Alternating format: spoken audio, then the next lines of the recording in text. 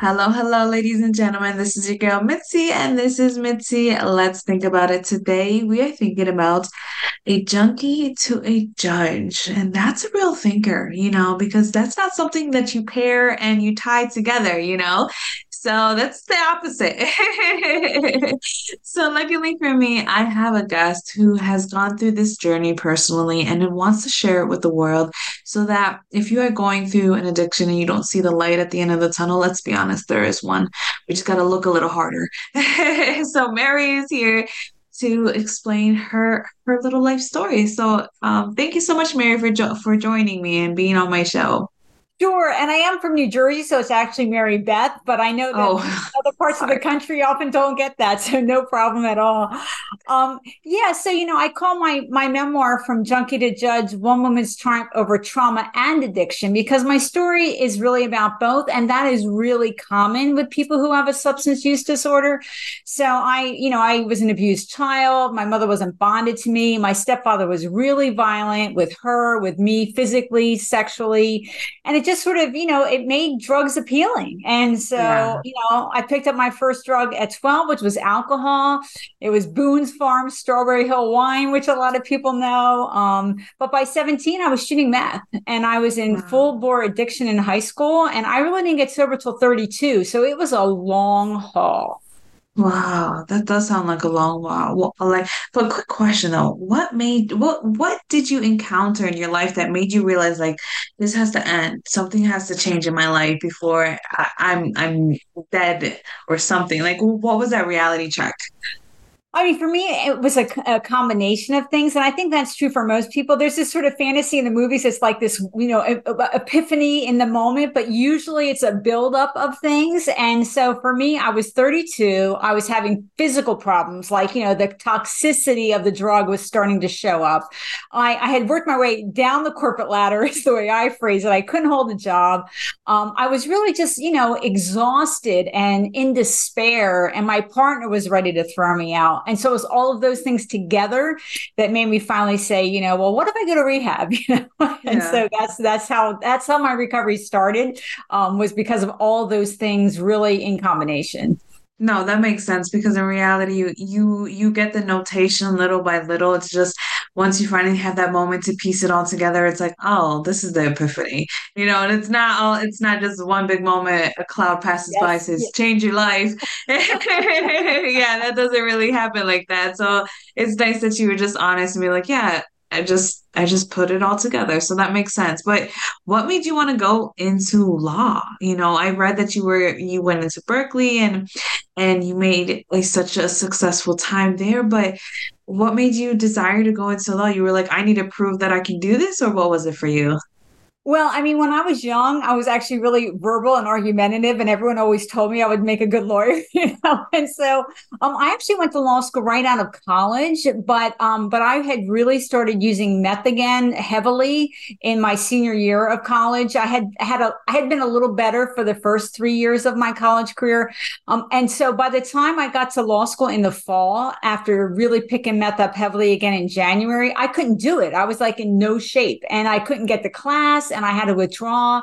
And so this was like an agonizing loss. I had Berkeley Law School in my hands, and I had to give it back because of my drug Yeah. addiction. And so when I got sober, it was sort of this underlying pain, but I was in no shape in the beginning to, sort of leap into a professional job. I had to work my way up, to even being able to hold a full-time job. It took me a Yeah. while. I didn't have any practice of going to work every day on Yeah. time and staying all Yeah. day and doing a good job. I needed to get sort of my feet underneath me. And so I, had a couple different jobs over 6 years. And then I applied to law school when I had 6 years sober. And so it was really like I was going back to my original dream. It was going back to what I had wanted initially in the beginning. I love that. I love how you were just completely honest and you were made it very realistic for yourself. So it wasn't as if it was a big leap. You set little goals and it became little accomplishments and it became realistic to get to that point in your life again. And I think that's beautiful because people need to be reminded that you can do it, but just focus on the little goals. Focus on what you can handle day by day because that makes a difference later on. It gets the ball rolling, and I love that. I absolutely love that. So once you got into law school, you're going down that journey. Did this haunt you, or did you hold the shame of you getting lost in drugs? And how did you keep that away from other people that you were working with, your coworkers or your other interns? I mean, was that like a big stigma? Because for me, I would feel like that would be a hard thing to share when in a field that is so judgmental to people with that type of past. So, what was it for you? I mean, there definitely is a lot of stigma around substance use disorder. I mean, mental health disorders in general are stigmatized, but addiction is really the most stigmatized. And the truth is that attorneys actually have double the rate of addiction in as to all different drugs, alcohol, opiates, stimulants. I mean, the rates in the legal field are much higher than in the general population. But for me, by the time I was working as a lawyer, I had almost 10 years sober. And so it wasn't like I wasn't really feeling shame about it, or it was more Okay. that you don't know how people are going to react. And so once you say it, if you let it out of the bag, you can't put it back in the bag later. Right. And so Exactly. part of the reason I talk now is because I know a lot of people can't take that professional risk. And, I'm retired. I always emphasize early retirement. So I can sort of speak in place of people who have valid fears of professional consequences. And so it is part of it is to destigmatize, like you said, to really own it. I mean, for me to own that I shot meth, I mean, it wasn't, addicted to alcohol, which is a harsh drug, but people are a Yes. little more sympathetic, right, than they are Yeah. to somebody who shot meth. Um, Yeah. so yeah, I just want to open the conversation about, it can be anybody who this happens to, but it's often pain underneath it, trauma, abuse are often at the core of it. And so I like, to sort of educate about those kind of things. Yeah, because people need to realize that the reason why you can get addicted to absolutely anything, not just drugs, not just sex, not just the common things that people hear of, anything can be addicted as long as it becomes a habit, and then it becomes a feeling of a need, and then it just becomes continuous and over again. And people don't realize it can truly consume your life if you allow it to take over your life. And if you don't resolve with the trauma, and you truly convince yourself that it's numbing you, because that's what you usually hear, is that I take drugs because it numbs the pain and I don't want to face reality. What is your opinions on that on that when people say that? I mean, I think it's true. So that if you have a trauma history as a child, your odds of developing an addiction are like 3 to 6 times higher than they would otherwise be. But tied to that is that a high percentage of people, when they get sober, they have mental health. I had PTSD and I didn't even know it. I had severe anxiety. It took me longer to get my PTSD and anxiety under control than it took me to get my substance recovery under control, because it's more Wow. complicated and it's Yeah. older. And so it is true that many of us have to deal with both when we get sober. Our recovery has to be from both if we really want to be sort of our true self, our whole self, and live our best life. That's true. That's very true. It's nice that, when you're able to put in that perspective, people can think about their own trauma in a different way, as well as their own habits and their own addictions, because I feel like you give people a type of hope. Like if Mary Beth did it, then I can do it too. I mean, come on, you were a judge. But I guess when you were a judge, I don't know what type of law. I forgot to write it down. So my apologies for not knowing. But when you were a judge and you faced, I don't know if you faced anyone that had addiction or drug convictions. I mean, how did you see them? Did you see them with sympathy, or did you see them with like, oh, if I could do it, you can do it, and there's no excuses. Like you want one of those arrogant attitudes. I mean, for you, what was it for you? Yeah, I mean, I didn't do criminal cases, but I did see people that had substance use disorders, but also usually trauma histories with it. And so I absolutely did. I understand. I understand not only what can push you into it, but also how hard it can be to get out of it. And so, anyone who's stuck in that, has my sympathy. And part of what I do want to, part of the reason I do talk is to be that beacon of hope. I mean, I suffered physical and sexual abuse as a child. I had 2 multi-assailant rapes. I lived with a violent boyfriend. I was a drug addict basically for 20 years. And I now have 29 years of sobriety.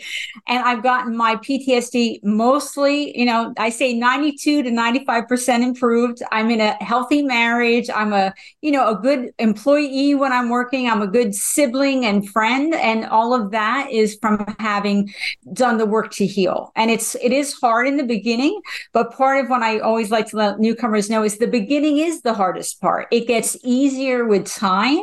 And so if you can find your way, stick to it for the first 2 years, you'll find that it gets easier and easier at that point. That's good. That's awesome. I love that. I feel like this conversation was very needed. I hope that it actually helps somebody who may be facing this type of trauma that they feel like they can't get over because maybe they've handled the sobriety, but the trauma's still there. That could be exactly where you are at, where you feel stuck, and just hearing that experience from somebody else, that does give a certain light, to their lives. So I appreciate that. But what made you put it in a book?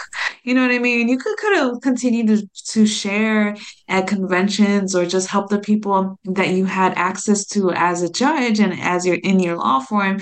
But what made you want to write a book and really get this out to the world? Because once you write a book, it's to the world. It is. It is. And I will say part of it was that when I was appointed a judge, it was sort of like a time of reflection. You're like, how the heck did I do this?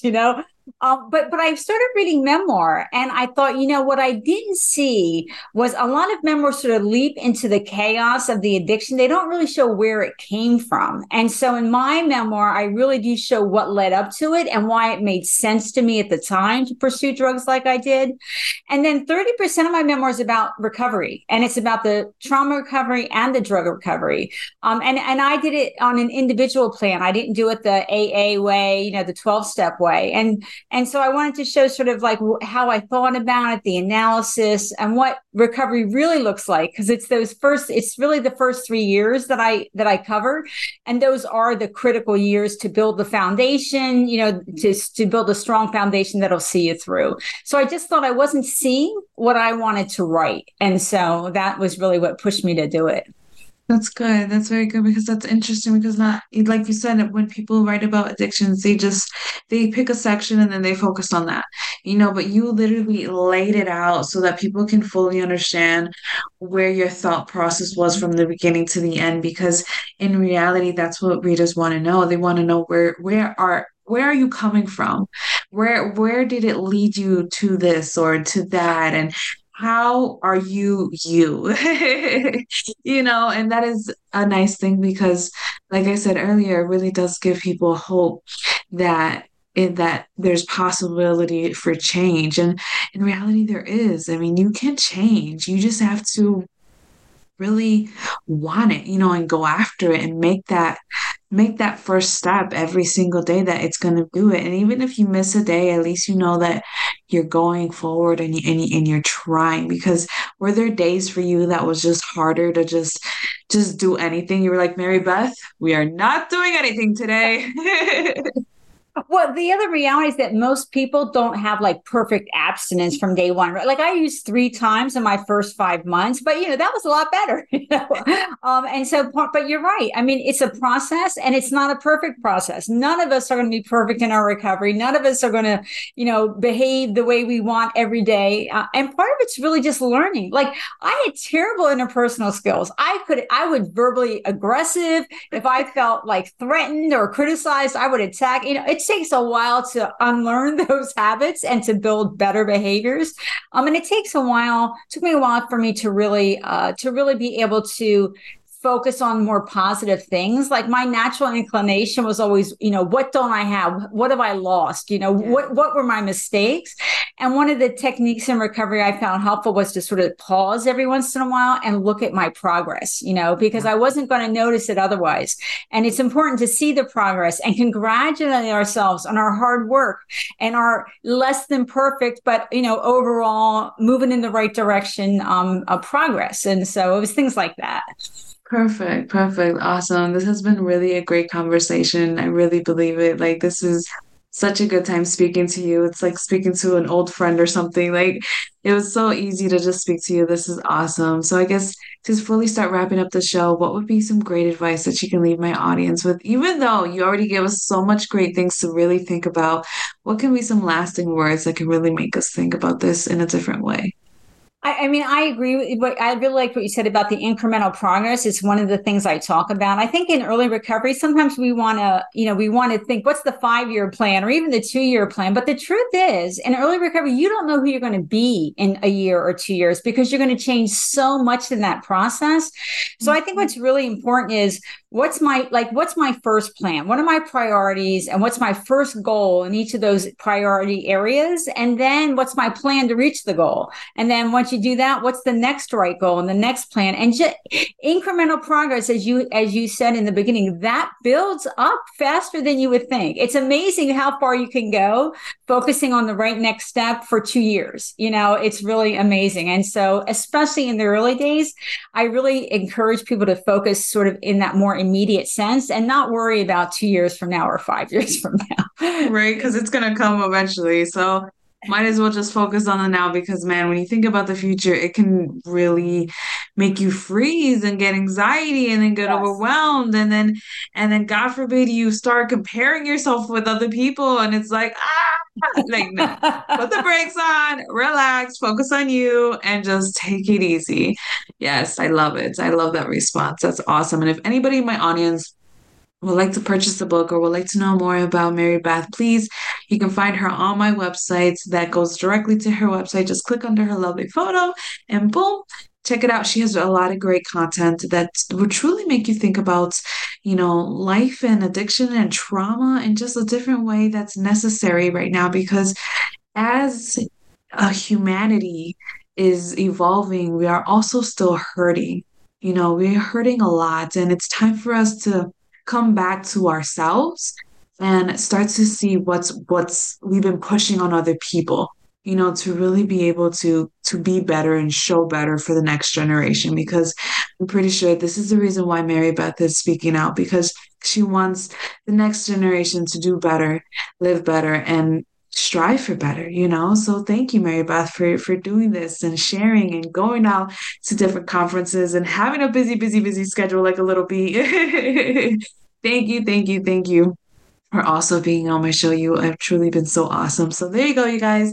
That's it. That's the show. Always, always, always be thinking, y'all. Bye.